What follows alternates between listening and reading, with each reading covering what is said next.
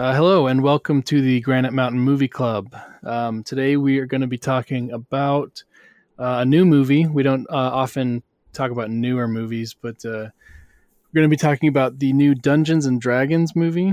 I think it's called Dungeons and Dragons: Honor Among Thieves. Came out a little earlier this year, and joined today by Brett Cain. You want to say hi, Brett? Hello, everybody. Good to be back. Thank you for Yeah, having me on. Brett hasn't been here for a while, probably 6 months or so. And then we're also joined by a first time guest, Conan. Is it Conan Esquire? Conan Esquire. Howdy. Happy to be on the show. And Conan, tell the audience a little bit about you. And if you have anything like a book or something that you've written. Yeah, there's not a whole lot to tell about me really. I just post on Twitter as Conan Esquire. It's a mix of long form writing threads and jokes, which may or may not be funny. I've also written a couple of books. It's just straight down the pipe, pulp sword and sorcery set in a kind of fictionalized Mesoamerican Aztec Mayan setting. They've been well reviewed. I really enjoyed writing them, which is the important thing. And the third will be forthcoming later this year. That's awesome. I've actually read them. They're fantastic. Sorry, did you say the title? What are they called? The first is called The Turquoise Serpent, and the second, a sequel, is called The Flowers of the Moon. Okay, nice. I will put links in the show notes to the wherever you can buy them. We'll talk later. Amazon, I assume, but and then Brett, Brett's an author too. So Brett, I'll put some links to your books too. Thank you so much. I'm not as good as Conan, so buy his books first.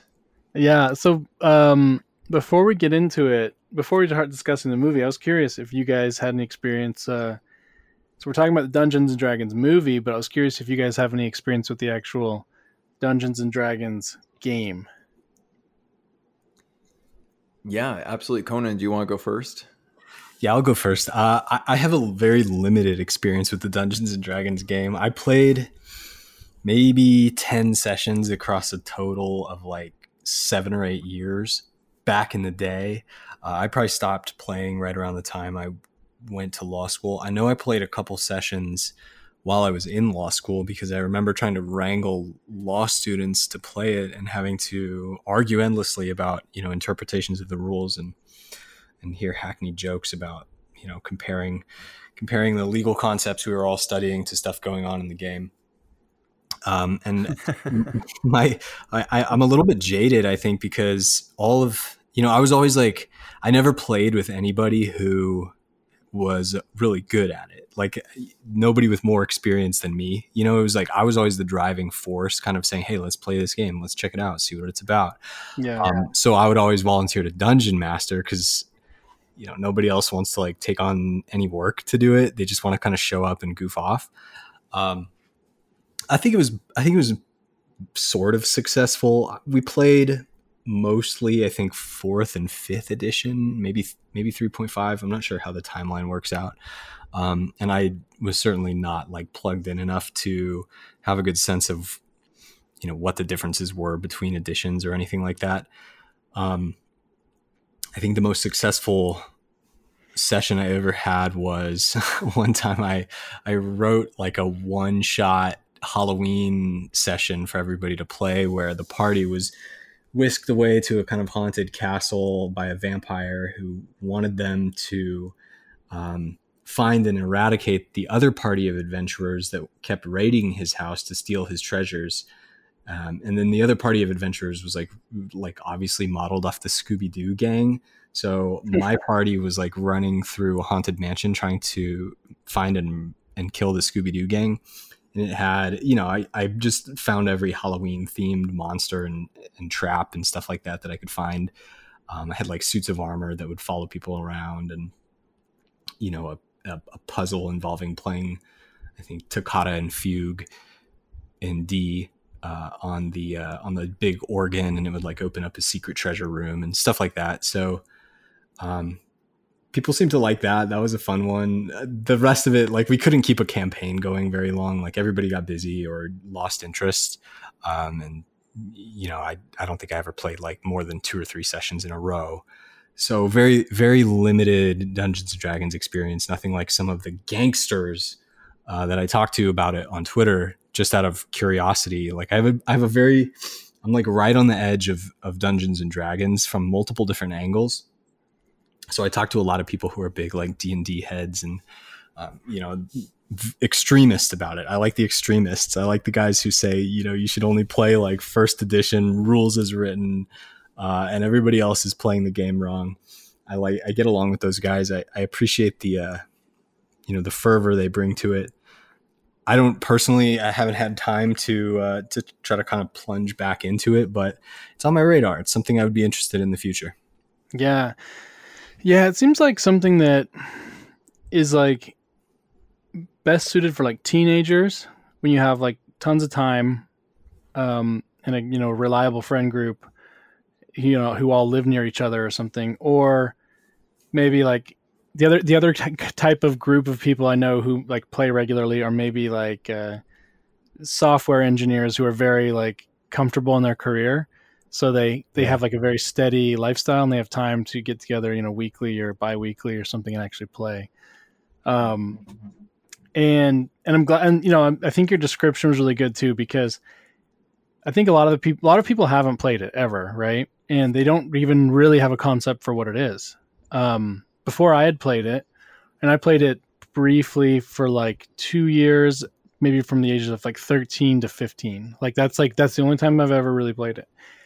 And before I played it, I didn't really know what to expect. I'm like, is there going to be a board? Like, is this a board game or what is this? And I think your description of your experience captures this. It's like, it's very open. It's very free. It's like, you can do kind of whatever, there's parameters and there's rules, but they're highly subjective based on, this person known as a dungeon master who kind of is like I don't know how you describe it best. Like I say, I only played briefly, a long time ago, but it's almost like it's like a referee, I guess, but is also like a narrator and kind of a storyteller, making up scenarios. So there's just tons of room for creativity. It's a lot more, to me, it is something I would love to be able to get into, but it's kind of like that or podcasting. And I guess I'm doing podcasting, but I think it's great. I played with just like some neighborhood guys when I was a teenager, and there was no demonic possession or anything. That was something going around at that time. People were like against it, I guess, but it was mostly just Mountain Dew and talking about like, killing orcs or something like that. I love it. That's, it reminded me, it's so funny because when I was growing up, I had heard kind of peripherally about Dungeons and Dragons, but I thought it was just like nerd stuff, like technically it's a lightning bolt, and just like stuff like that. So it never interested me because I was always outside, like actually getting into fights and stuff. But over the last couple years, Dungeons and Dragons has just become so ubiquitous. And my wife's best friend loves Dungeons and Dragons, and she got us into it a couple years ago, and we've really enjoyed it. And it's funny, Conan, because I know some of the extremists, some of the purists would just be so angry at me.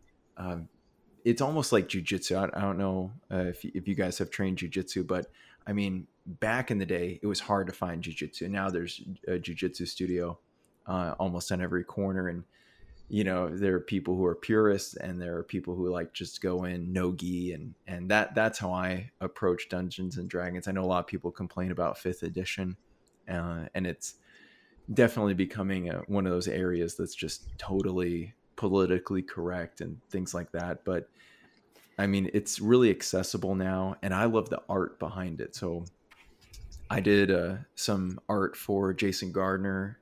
He's a former Navy SEAL, and works for Jocko Willink, and so he and his family play all the time. So I did some artwork for him, and for GM Dice, they commissioned a couple pieces, and that's my favorite thing about, because obviously Conan and myself, we write, and just being able to tell a story with actual characters who are invested and have their own goals and own backstories, it's really exciting. So I think everyone should try it at least once, and probably more than that, because you can get kind of a dud of a DM, a dungeon master, who might not let you play to your style. But if you have a good dungeon master who cares about telling a good story and people having fun, it can be a blast. And you can have, like you said, Conan, like just a one-off. You can do that, and it's pretty fun, and I think it's really accessible. It's a great game. I mean, you can do anything you want with it. It's just take some imagination, and it's pretty cool to see how it's evolved, and things like what's that show on Netflix, Stranger Things, that kind of brought it back into the zeitgeist, and now with this movie especially. Brett, you mentioned, I guess it was your wife's friend. Sounds like that was a girl. Are girls allowed to play Dungeons and Dragons? Well, that's a good question. And thinking about Conan in law school, arguing about the rules. In my rules, no, absolutely not. No girls, no gays, like none of that stuff. No, but yeah, she's a big fan. Her husband enjoys playing with it and playing Dungeons and Dragons too, and they've got just tons of dice and tons of minis, and they have fun. So yeah, it's pretty funny to see, and she's someone who understands the game. So it's well, I think it's fair, if it's reasonable, if her husband accompanies her, she can play, right, but yes. Otherwise I would hope not. Yeah, no, she's awesome. Both of them, I've loved playing with them. Yeah. Well, that's actually interesting though, because this sounds like a phenomenon of recent years or something, because for most of its existence, I'm pretty sure girls just self-selected out, and just, it's like somewhat, maybe what is in the last 10 or 15 years, it's like cool to be a nerd, I guess, but that was not always the case. Oh yeah, absolutely. Yeah, and I think the reason, anything that comes back into the zeitgeist, like you said, Brett, is going to bring controversy with it into the zeitgeist, just by the nature of the way things are now. I think that's a lot of what kind of the unspoken thing that drives a lot of what people argue about with or about D&D now, where there's like the feminine impulse to make D&D crappy, or to like, make D&D about like complicated romance setups and backstories and stuff, when kind of the old school approach is to treat it like a true war game, So there's some serious trend clashes there, which are being kind of leaned into in a way that doesn't particularly interest me by Wizards of the Coast. And I don't know, Wizards of the Coast being, the company that publishes Dungeons and Dragons. I think that's still right. I think so. But it they also publish Magic the Gathering, which, as you know, is at the center of the recent Lord of the Rings Magic card race swap debacle. And so, like, you can kind of get a sense from that of where Dungeons and Dragons is probably going to go as a brand, so to speak. But at the same time, the game is such that you don't actually really have to interact with the brand that much. You know what I mean? Like, you could still just go get a copy, like a PDF copy of the original rules online, and just play that if you want to play that. Like, you can do. You don't have to deal with all that bullshit. Yeah. Yeah, that's cool. I mean, I'm feeling tempted to get back into it. But that would be like, oh man, that'd be tempting, but time consuming. And Brett, you mentioned the Stranger Things thing, which is interesting because I think Stranger Things did more for Dungeons and Dragons than the Dungeons and Dragons movie. The movie I think has done all right. I think, but it made $208 million off of a $150 million budget, which by Hollywood accounting is kind of a dud. Not an outright flop, I don't think, but pretty kind of bad. But people seem to like it, but I don't think it's like generating interest in Dungeons and Dragons itself. And something I was wondering if you guys thought, like, is the movie even really? Is it even really a Dungeons and Dragons movie, or is it just like a fantasy themed movie and they stamped the D&D logo on it? Yeah, that's kind of a question that I was asking myself as I was watching the movie, because the Forgotten Realms setting is such a melange of concepts in the first place that it doesn't, the thing that feels like Dungeons and Dragons about Dungeons and Dragons or the whole Forgotten Realms setting is that you're playing it. It's like the experience of playing the game more than it is, I think, specifically like there being a dragon in the movie or there being a halfling in the movie. Like almost everything that you see in the movie feels really like it's, borrowed from something else that I've seen before in a way. Like, Bradley Cooper being a hobbit in the movie, like call it what it is, you know what I mean? Like Bradley Cooper being a halfling or whatever it is in the movie. I'm just like, all right, but I've seen the forced perspective shots with hobbits before. It's, what does this have to, where is the essence of D&D in the movie? And it's a heist movie in a fantasy setting, and that's kind of novel in a sense, but yeah, I don't know. This was kind of the problem that I had with the original Dungeons and Dragons movie that I watched like back in, whenever I watched it, 2001 or whatever, where you're just like, how is this, what is the difference between this and like generic campy fantasy? Yeah, I like that because and I think the idea of just stamping the D&D, the Dungeons and Dragons name on it, because even the title of the movie is kind of a mouthful. Dungeons and Dragons: Honor Among Thieves. It's too long. It's too long of a title. I enjoyed it. I thought it was a lot of fun. I brought my brother-in-law and a couple of my friends to see it, and none of them have played Dungeons and Dragons before, and they enjoyed it. So it seemed like, from just a fantasy heist movie, it was good. It hit the right notes in my mind. But the Dungeons and Dragons side of it, it was, like you said, it's not bringing in new fans, it's not generating interest, because you can't. Dungeons and Dragons is not a one size fits all, but there were kind of callbacks to things that people could catch on to Easter eggs. So I think people who play Dungeons and Dragons already would watch the movie and find stuff they liked, and people who haven't played Dungeons and Dragons were like, oh, what the heck are all these things, but would enjoy. I think it was good, but you could put like a Dungeons and Dragons stamp on almost any fantasy movie and say, oh right, yeah, this takes place, right? It's just right. Like, so it's not unique in that way. Well, sorry, go ahead, Granite. Oh, I almost wondered if they would get clever and do some sort of thing partway through the movie where it's like the members of the campaign are actually, are actually just modern people playing the game, right, or something like a Jumanji thing. Yeah, I wondered if they'd do that, but no, it's played it pretty straight. Yeah, I almost want some kind of like Jumanji style frame story so that it acknowledges the game roots of it. I personally wouldn't want to write that. I don't know or love the game enough to like take on that risk. But I would go see a movie that like went even zanier with it in that way. But yeah, with the movie as it was, I agree, Brett. I liked it. I thought it was generally pretty fun and hit a lot of the right notes. I thought there was just like a general, I don't know, like they hit the right notes, but not at the right volume or something.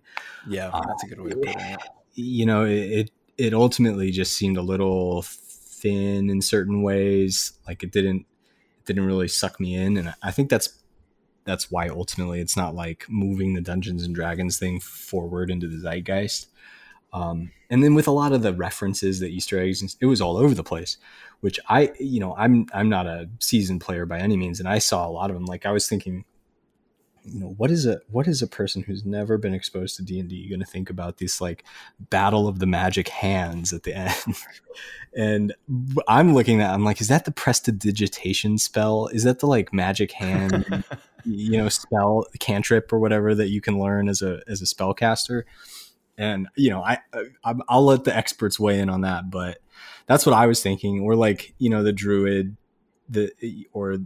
with the horns, and you're like, oh, it's a tiefling druid. Like they get the class and race thing in there, which I think makes sense. But when you have so many, like when you try to bring everything in, it just ends up feeling like almost schizophrenic, where I'm like, they got the displacer beast, they got the mimic chest, they put everything in there. Yeah, definitely felt crammed. Well, it's interesting to see that, these, whether it's remakes by Disney or, kind of carrying on of cult classics like Jumanji.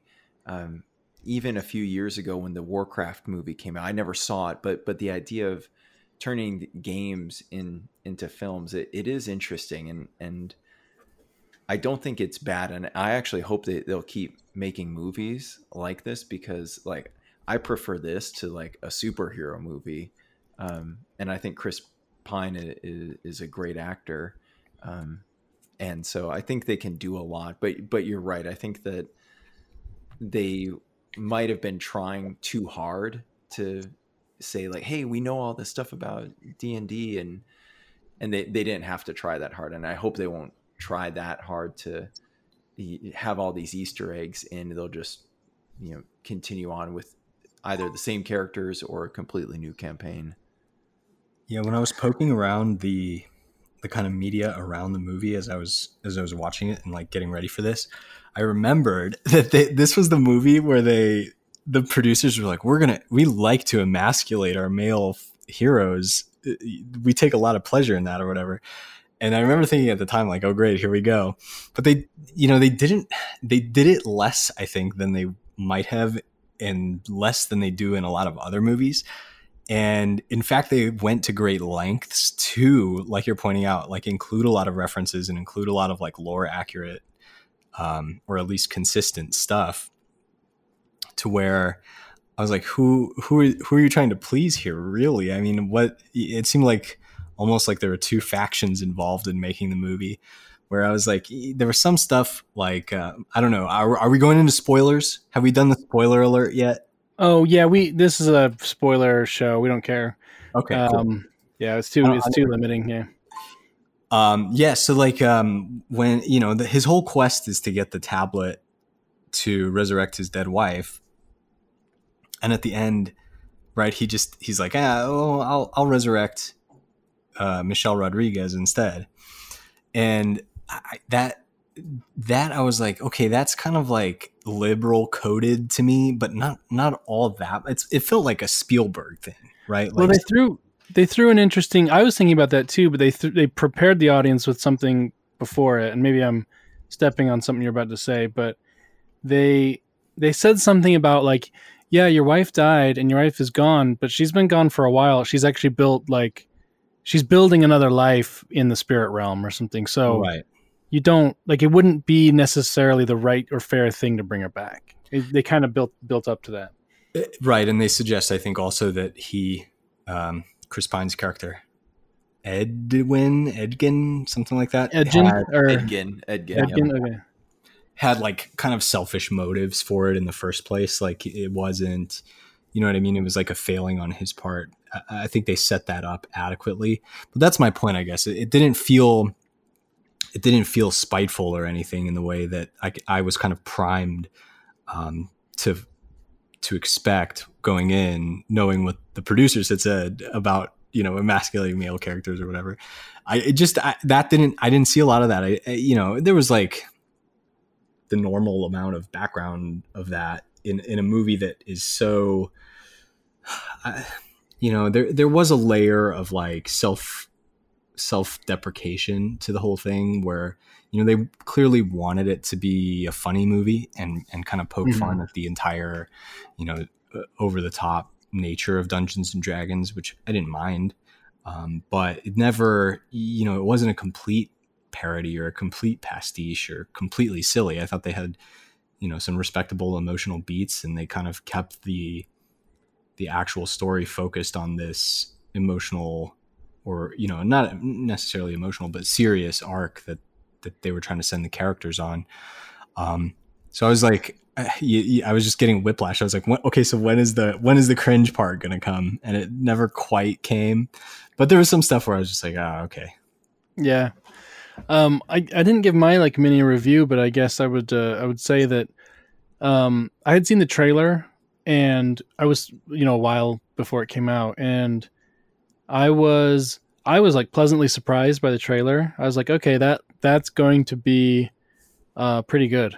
I feel like I'm pretty good at judging a movie by its trailer, especially because trailers now are so like revealing. They usually don't leave much ambiguity to what the movie's going to be, but I was confident it would be kind of what it was, and I think it was, and I think it worked. Like, I think just overall it worked. Some of the jokes I felt like most of the jokes were kind of well written, but the timing sometimes seemed off, and they didn't hit like they should have, but some of them did, and that was good. And it's also kind of, maybe there's been stuff like this and I just haven't been paying attention, but it's kind of refreshing to get stuff that's vaguely fantasy, but not so dark, because we've been in like the Game of Thrones, Rings of Power, and even Harry Potter. I don't know if you'd count that as like fantasy. It's, I guess maybe not, but even Harry Potter was dark. It's like, this is feels like the first sort of light fantasy we've had in a while. Oh yeah, I didn't even think about that. That's a really good point. Yeah, and in regards to Harry Potter, I mean, what's that, historical fiction now, or no? I'm just kidding.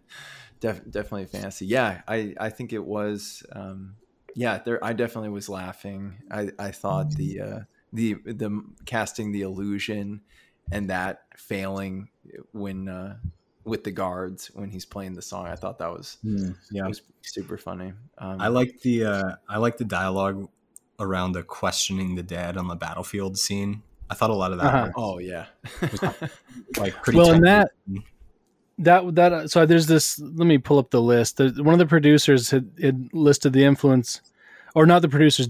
John Daly, who's one of the directors. There was like a co-directors.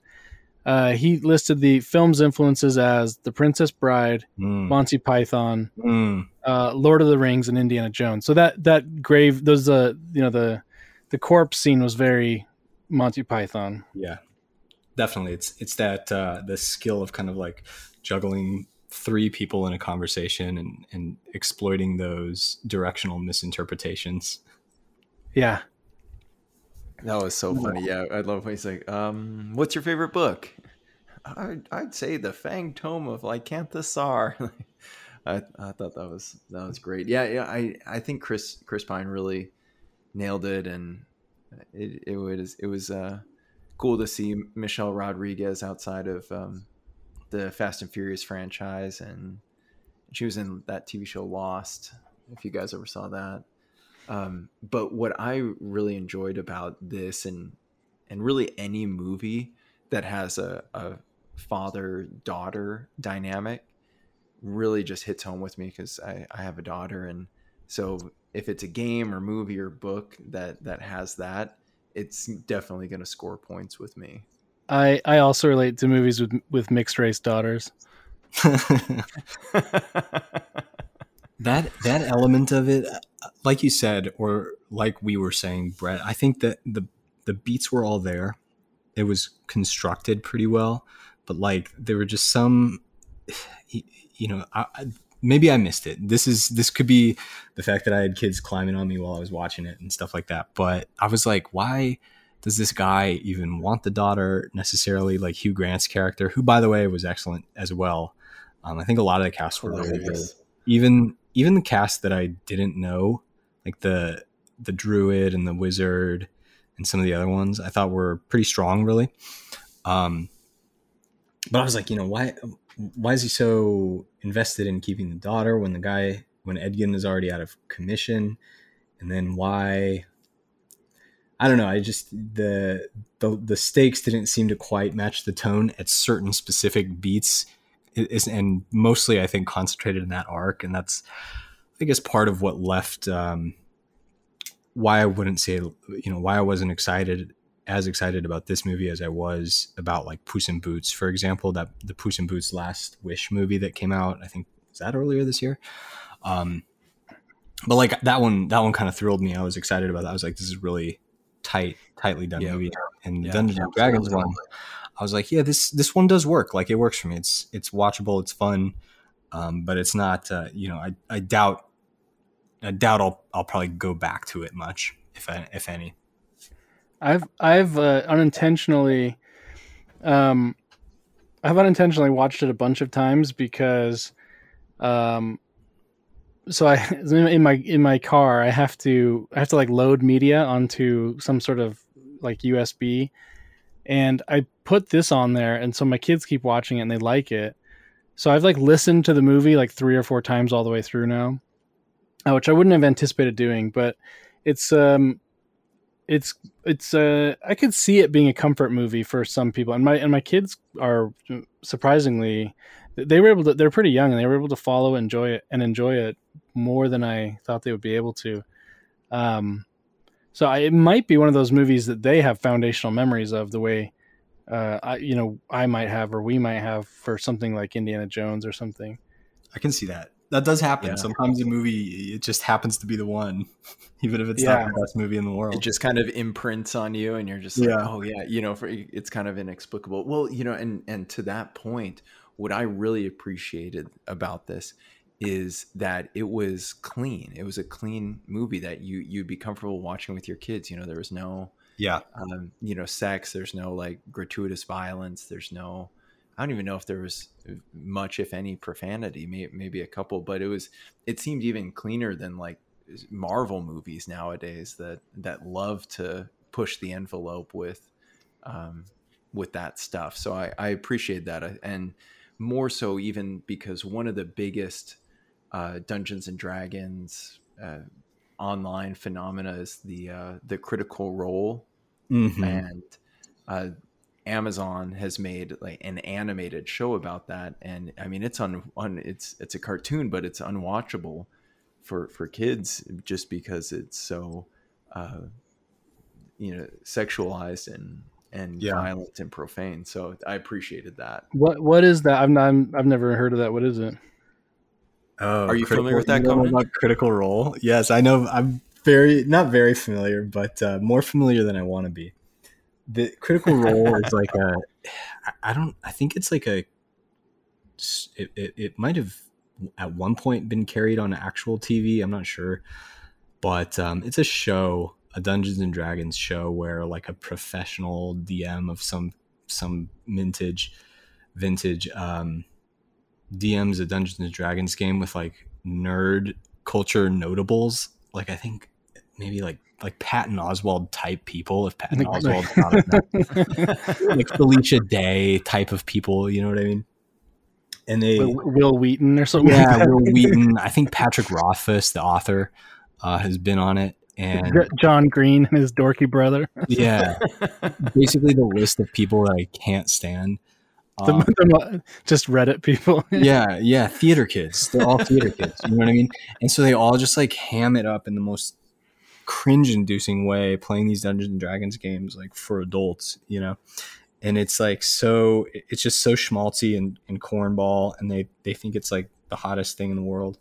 And then they made an animated series out of some elements of the campaign that they ran, and that's what Brett's referring to. And it does get quite inappropriate at times in a way that's like not classy, like not tasteful. Yeah, I assume it's like performatively edgy or something. Yeah. Yeah, definitely. Well, and it's kind of too bad too. It's one of those weird phenomena. It's like, you know, I don't know if you guys ever like will watch, but the people playing it's like people watch people playing video games online, Right. Oh and yeah. now it's like you're watching for hours at a time other people playing Dungeons and Dragons, and it's just kind of a weird thing. And Matt Mercer is the name of the DM, and he is, you know, pretty famous. I actually like don't like his style of DMing. Not that he's not a talented voice actor and you know, storyteller, but there's actually a way funnier and I think way more talented guy, Brennan Lee Mulligan, and he's on. It's called Dimension 20, and he has like some shorter, more digestible stories, and he even has a podcast, and the episodes are only like an hour long. So that's Oh, pretty good. I just googled him. He had that video that went like viral where the girl was saying like, "Well, actually, no, you suck. You know, yeah, I don't know if you guys remember it, but he's like this pasty redhead, and the co-host woman was like, "Well, no, actually, women shouldn't like you because you suck and stuff." No, I but haven't seen that. I will look it up. It was. I bet you guys saw it. You just don't remember. But it went around like right wing Twitter for a while, and people didn't realize it was like a clip from a show. So they're like, "See, like this is how like women are mean to just pasty redhead guys. He's trying to be nice and she's mean." Oh man, that's funny. No, she's right. People should be mean to him. Yeah, well, and that goes back, you know, Conan, to what you said. It's like, you know, no matter how cringy the brand gets, no matter how politically correct or whatever, even like these big names behind it, they don't have a monopoly on it. I mean, like they could, Dungeons and Dragons could come out and say, "Hey, we're not letting straight white men ever play our game again," and we'd just be like, "Whatever," and just do it ourselves. You know, it's just like we don't need anything from them, and that's kind of too bad, because I think that like now everything's online and it's over marketed, and it's Right. you know, they're producing all these like toys, and you can go to Walmart and buy the player's handbook or whatever, and it's just there's too much merchandise behind it when it doesn't need to be that way. Well, I mean, that's just, you know, that's the industry. You have to, it's no good if you just sell one pamphlet and that's it. Like people can play forever. You know what I mean? You got to get people on a subscription. Come on. Yeah, absolutely. Speaking of Granite, when are you going to put a paywall up on for the Granite Mountain Movie Club? I don't know. Leave a comment if you would pay for something. I don't. I don't know what people would pay for. Leave a dollar signs in the comment section if you would pay.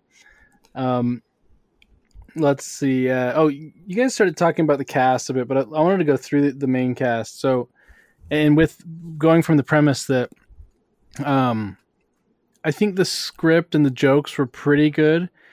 Were okay, but they kind of only worked because Chris Pine was there.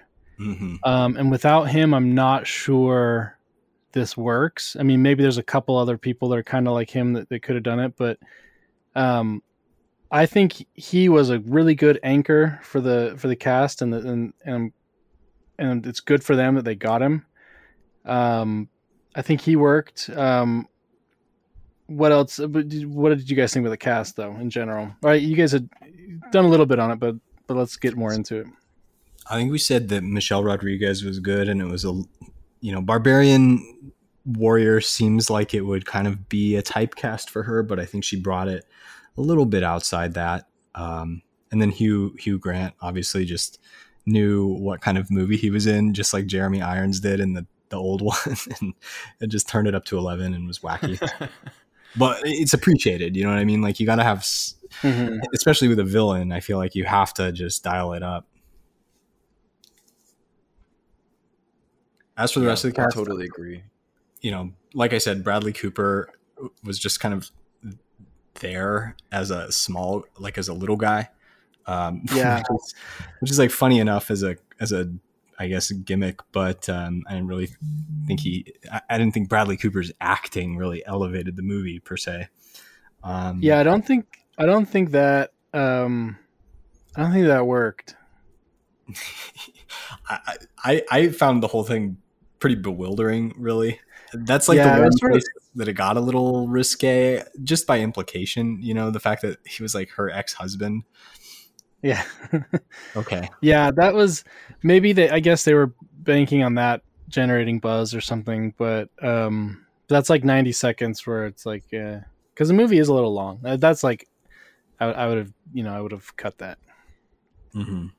Yeah, I agree. One thing I did like about it is they didn't, and this is something that I think was a problem with the 2000 film Dungeons and Dragons, is that Honor Among Thieves did not overly rely on computer graphics. I mean, obviously there's stuff that they couldn't do otherwise, but like the tabaxi, the cat person, or even the giant fish that Yeah. Zank saves the bait. They just you don't need to make that stuff CGI, and I liked that. Yeah. The Zank actor, I don't know if you guys know this, and I didn't know this. Someone had to kind of explain this to me, but he was, and that's like the smooth black guy who's like, Yeah, the paladin type yeah, thing. power levels way higher than everyone else, and he was a hit star, I guess, on Bridgerton, and I guess part of What the there's heck is kind of that? it was a very popular show with women on Netflix, but and this is why it had to be explained to me because I'd not seen it. But apparently, his role in this movie was kind of a meta joke about him as an actor and like as a presence, because that's kind of, I guess he kind of left that show Bridgerton partly. He kind of had a reputation of being like overwritten as, I guess, as kind of too perfect. So that was kind of a continuation of the joke of him being this like overly perfect and smooth and capable guy. Interesting. So yeah, now that I think about it, I'm still noodling on the question of how is this specifically a Dungeons and Dragons movie, and that kind of goes to that question in the sense that once in a while, presumably, you get somebody who insists on bringing their over leveled character into a campaign or something, and carrying everybody else, which is Yeah. what it felt like in that the dragon scenes. And I was also thinking like, maybe the sort of stilted, weirdly paced, self-conscious comedy, maybe that's the mark of the D&D movie, because that's the tone of the room that you're in, where non-professional actors are trying to role play these characters impromptu, right? You're trying to embody these characters in a sort of stilted and awkward way, and not able to fully commit to the seriousness of the situation. You're just always relieving that tension by cracking ill-timed jokes. Yeah, I did see one quote from someone involved in production. I don't recall who, but it's something about that the group was kind of supposed to resemble a campaign of players where they're fairly low level players, and like no one was supposed to be very competent. They were all supposed to be kind of bad, and presumably, the idea was that they wanted this to be a franchise. It didn't make enough money probably to get a sequel. Maybe they find a way to make a cheap sequel or something, but they presumably, in the sequels they would like be leveling up or something. Right. Yeah, that was kind of the thought that I had coming out of it, where I was thinking I almost wish that they didn't include the entire Red Wizard's Lich magic arc to it, where you have these like grandiose stakes and big evil magic coming out of the sky and have to save the entire realm. I almost wanted it, I was like, these characters are kind of doofy, they're young, they're just starting out, like give them a smaller scale campaign. Like the heist is a good idea. Mm-hmm. Focus on the heist. And because like a lot of the heist stuff I thought was the strongest stuff in the movie, like the scene where they have to sneak the portal into the carriage that was like my favorite sequence. I think I thought that was really creative. It was kind of like a portal gun situation, but Yeah. Oh, totally. I didn't mind that at all. I thought it was really fun. Yeah, I agree with that. And I'm sure they'll make another movie, but you're right. It might have to be a standalone or cheaper. Try and make a TV series or something out of it. Yeah, the problem becomes if they can't get like Pine back, then it's that's a problem. Yeah, it's interesting to see. So there's you can see it on YouTube. It's like a 30-minute, just a really short one shot game with Matt Mercer DMing it, and then we have what's his name, Dominic Toretto, who plays him, Vin Diesel. He's in it, and he did good. So I think a lot of people actually really enjoy playing this, who are well known. I know that that there are some people that are friends with Chris Pine who are on that Dimension 20, like Lou Wilson, he's a good actor, kind of an improv guy, and he does a lot of D&D, and he's close friends with Chris Pine. So I think there will be more buzz behind it, but they're going to have to shift their focus from trying to like bring new people into Dungeons and Dragons and then just make a good fantasy movie that people can appreciate. Because anyone who plays Dungeons and Dragons, they're like, well, if I was DMing this, I would have it totally, because DMs are constantly critiquing the movie. Players are like, oh, I would totally do something different, and then new people are like confused.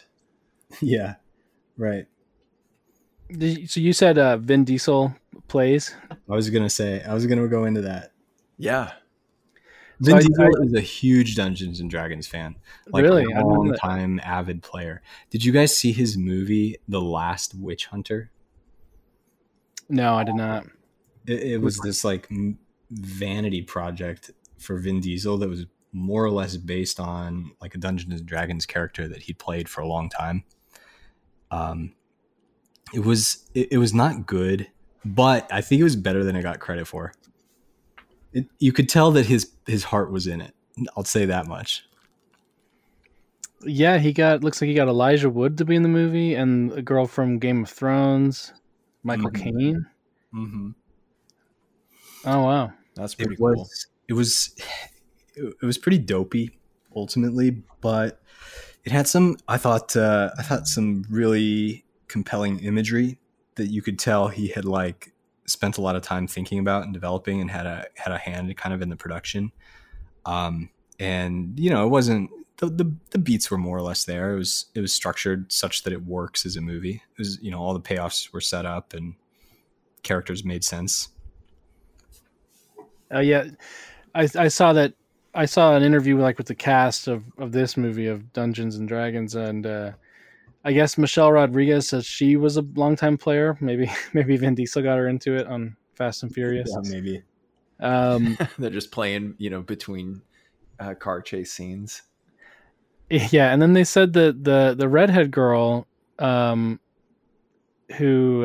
I think her name's Doric in the movie. Yeah, the tiefling druid. Yeah, they said she's a big player and that she played in high school, and that was kind of weird to me. Like, because like I say, when I was playing, there was absolutely no girls playing. I'm skeptical. I'm gonna call BS on that one.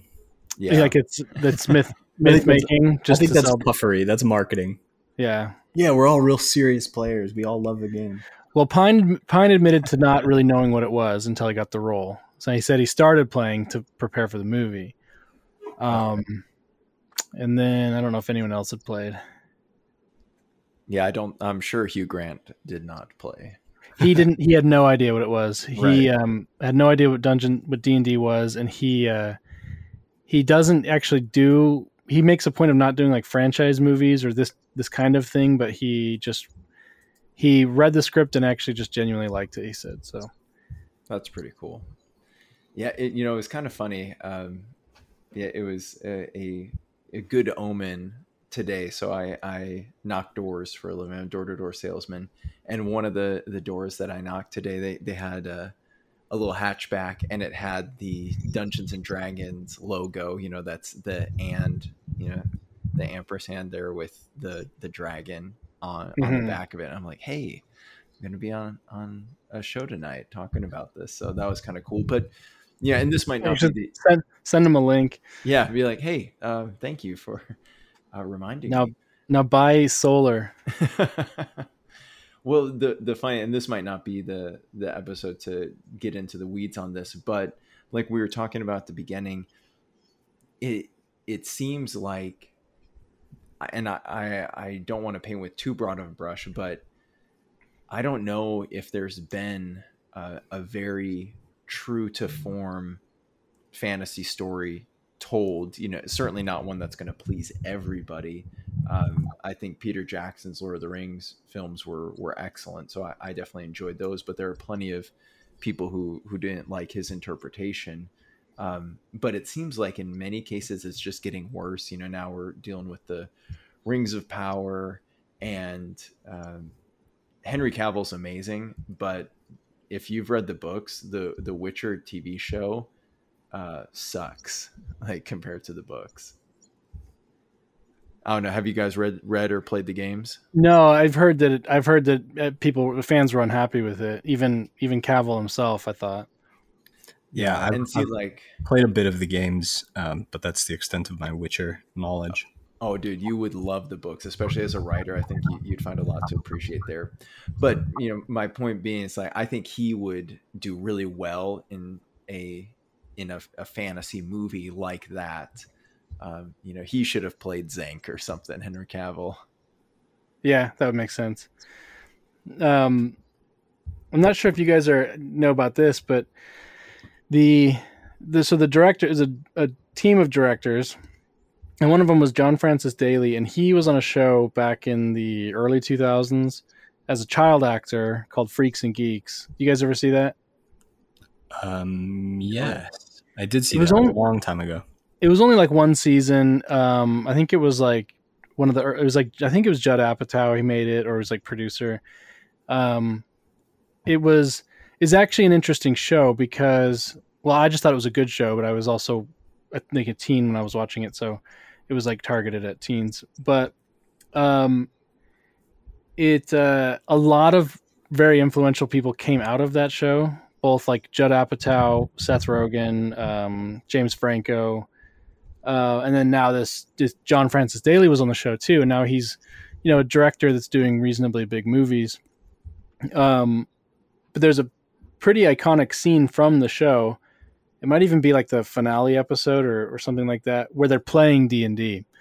And prior to Stranger Things are really the only like prominent on-screen D&D playing that I'm aware of, unless you guys have any other other ones that you've seen. A long time ago, there was a Tom Hanks movie, Mazes and Monsters. That's Yeah. right. That one did not paint Dungeons and Dragons in a favorable light. And it was, but that was more during the like Satanic Panic era. Yeah.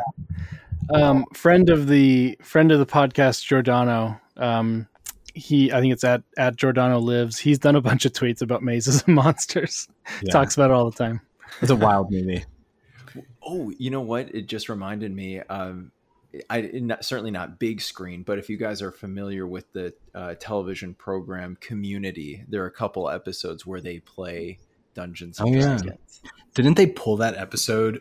The one where oh, they did. What's his name? Ken Jeong is in blackface as a drow. Yes. Yep. I think they pulled it off Netflix or something.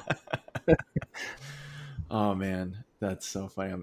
Yeah, man, there are so many things that you couldn't do today, like that were even just a few years ago, which is too bad. I was gonna say that was like not that long ago. Yeah, it's just. I was thinking about that in the car today when I was like, I posted some tweet like referencing Always Sunny in Philadelphia today, and I was like, I don't think you can make half that show now, and it's like a 1/2 generation ago. Exactly. Yeah, it's unbelievable what how low the tolerance is for anything. I mean, Yeah, I bet they're gonna go back and get rid of some of the old rule books, that for Dungeons and Dragons. It They are, it they is are. They're doing that. I think they got rid of like half races or something. There was some kerfuffle about that. Wasn't they? Weren't they saying like orcs were too close to existing human races or something? Um, I'm not sure. I'm going to be honest. I didn't really follow it that closely. I know there was something about like races where they were trying to get rid of half races as like a category for players. I'm not sure why that is like. I don't know what the logic was because like to me that seems more inclusive. Uh, so maybe I'm totally off base, but there's something. Look it up. There's something about them changing like the races in the new publications.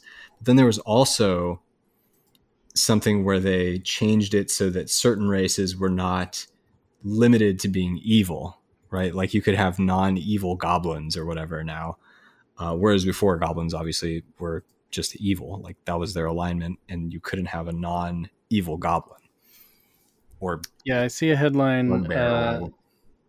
April 2023. Why D&D is getting rid of controversial half races. I don't want to read the article, but I yeah, assume it's stupid. I wouldn't read it.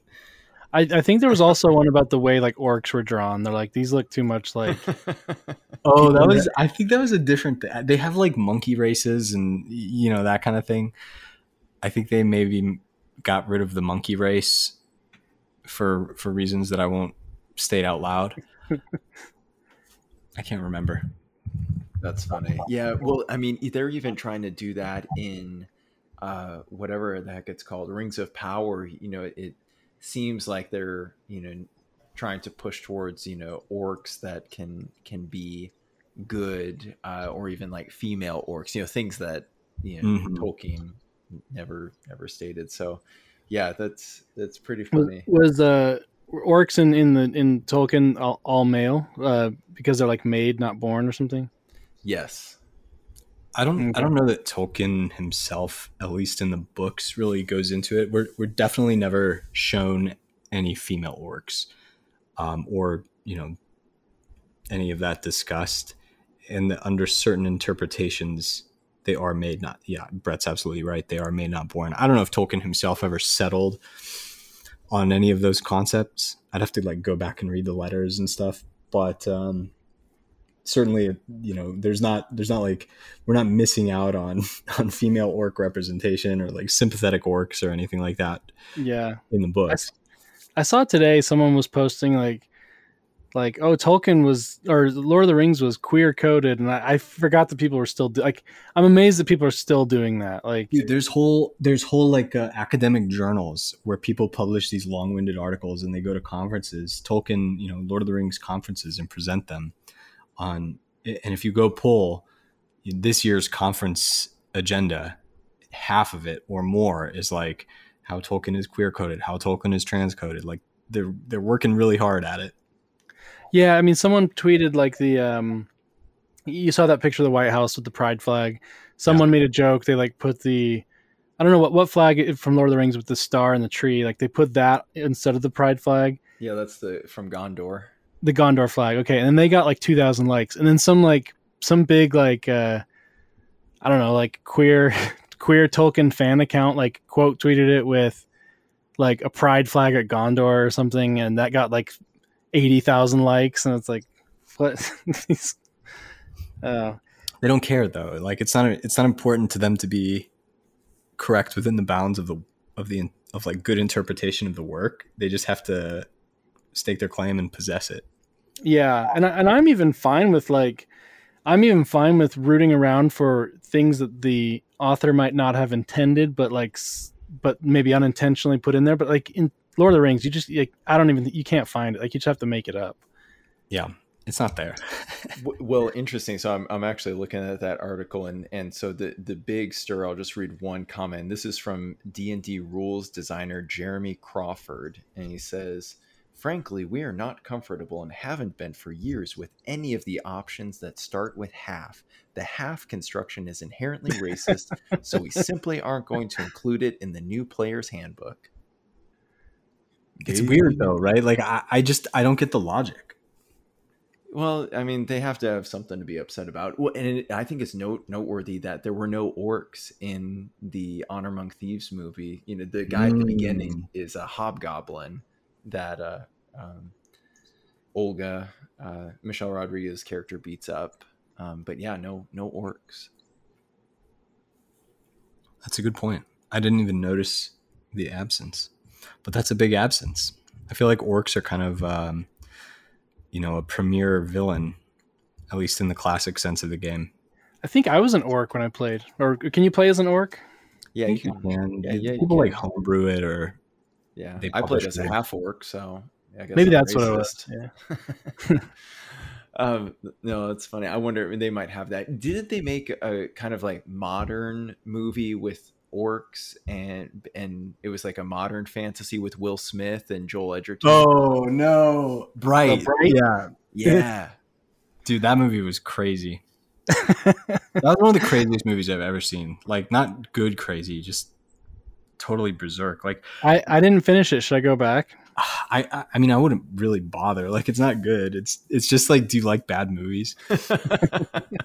There was one scene that just like haunts me every day, where he's like, so the you have to understand the basic premise of the movie here, which is that for whatever reason there's like some backstory involving a Dark Lord, but now LA is like a fantasy version of LA where orcs live and also humans and elves, and it's like really class coded. So like elves all live in Hollywood Hills and orcs are, like poor people and minorities. But then there's like also like Compton or something. Yeah, exactly. And they all, they wear jerseys and they do like thug shit. And but like humans still have like human internal class issues, and they're the same. So it gets like really murky, like what they're trying to say. And at one point, there's also fairies, like little buzzy, annoying fairies. They're like rodents almost. And there's like a fairy buzzing around Will Smith's house at one point, and he chases it outside with a broom, and then like whacks it with the broom, and then just kills it. Like he smashes this fairy to death on his front stoop with a broom, and like his neighbors are looking over from their stoop next door in horror apparently, and Will Smith is like, "Fairy lives don't matter today," and it's like. It's like, what are you trying? I don't understand this. Like, what are you trying to tell me here? It's just like such a bizarre blend of like, I don't know, 2016 social class memes that doesn't, maybe I'm just not smart enough to get it all to line up for me, but it's so bizarre. None of it really. You could write a treatise like trying to understand what the guy was trying to say. I think it was Max Landis, wasn't it? And he's a kind of interesting guy. I haven't watched all of Bright, but he has some defenders among my fans, among my audience. Yeah, Max Landis wrote it and David Ayer directed. Interesting. Here's something that it's kind of funny. So this is from another article, and they say the edits largely concern how D&D's many fantasy races are presented and understood. Sections of past source books have been redacted to avoid racially homogenizing swaths of sentient, self-aware people. Other sections that ground the physiological conditions, attributes, and intelligence of creatures in their race, or confuse cultural attributes with physiological characteristics altogether, have been removed. A kobold is no longer described as an inherently dumb, servile creature who will, quote, find satisfaction in its work, the survival of its tribe, and the knowledge that it shares a heritage with the mightiest of dragons.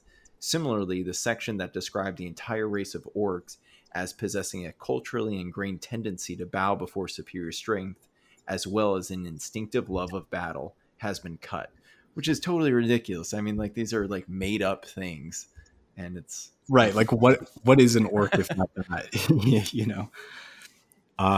And I was looking at it too. The monkey race thing that I was talking about is from a different setting. It's from the Spelljammer setting. But they were called the Hadozi, a race of bipedal monkey folk with a love of exploration who evolved wing flaps that let them glide like flying squirrels. But many fans took issue with the published backstory of this race, drawing parallels to the history of slavery and making links to racist stereotypes. So they just deleted it. Man, that's funny. I'm glad that it didn't seem. I mean, I'm sure there's some stuff I might have missed in the movie, but it seemed pretty good in the film. I want to ask. So the wizard guy, the good guy, I haven't seen him in anything else, but he looked like. Is he the guy that's in the Detective Pikachu film? I haven't seen that movie, but I don't know. he looked. Yeah, he is. He is. That movie was pretty all right too. I didn't hate that movie either. I'll have to check that out. Yeah. Who voices Pikachu? Ryan Reynolds. Ryan Reynolds. Oh, okay. And it's not as annoying as you think it should be. That's. I'm not. Cool.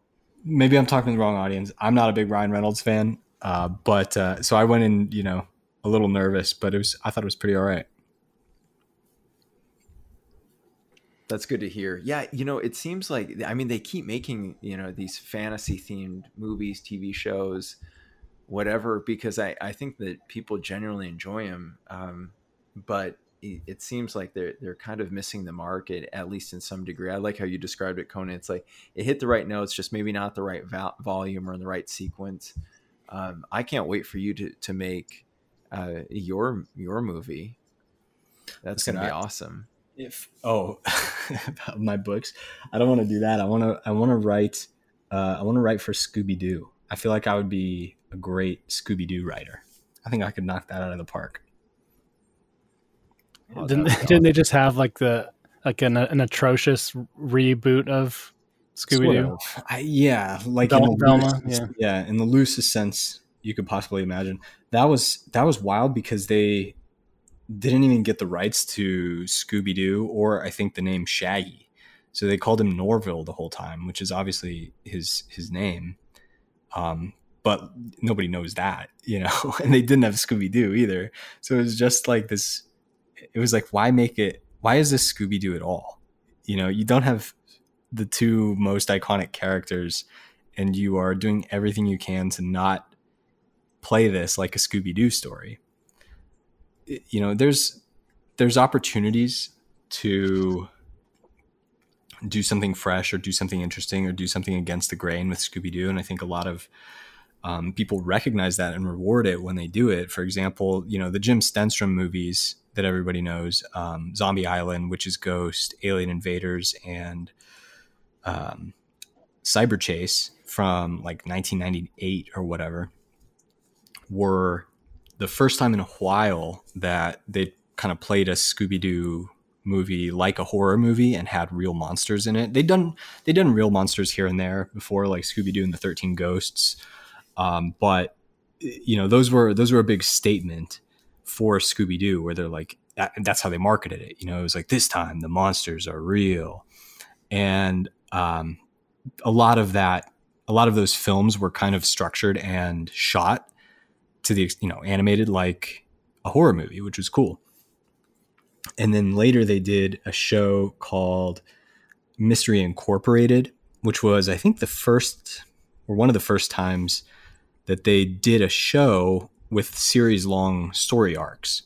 So they had a couple of seasons, I think 2 seasons of that show with kind of one story that they played out over it. And they took a lot of liberties in terms of like modernizing the characters, giving them more inter-gang conflict, so to speak, and like psychologizing the characters more than they're usually psychologized. And people really like that one. I personally really like that one. I thought it had some missteps, of course. What doesn't? But it was really good. So those all pretty safe for kids? Yeah, I think so. I don't think the Stenstrom movies like Zombie Island, I let my kid went through a big Scooby-Doo phase when he was like 2 to 3. And they were a little scary for him. But for, a 6, 7, 8, 9-year-old kid, I think they'd be more than fine. The issue is just like, are they scared of zombies versus They don't. My kids love zombies. Yeah, they don't do anything where you're like, oh, this is risque, or they're swearing or anything like that. Nice. I'll check them out then. Yeah, check them out. But that's my point. Like, there's cool stuff you could do with Scooby-Doo. You don't have to do anti Scooby-Doo, which is really what Velma tried to do. Yeah. Okay, guys, I'm going to probably wrap it up there. I would love to go longer. It's just late where I am. So let's see. In summary, Dungeons and Dragons, pretty good. Check it out. Watch Scooby-Doo. Watch Bright. Watch. Watch Bright. Watch Bright and come tell me about it on Twitter. Watch Detective Pikachu. Watch Vin Diesel's movie, The Last Witch Hunter. Yeah, Last Witch Hunter. $signs in the comments section. Like and subscribe. Yep. Thanks to our guests, Brett and Conan. And thank you for staying up, Granite. Oh, no problem. Thank you so much, guys. This is a blast.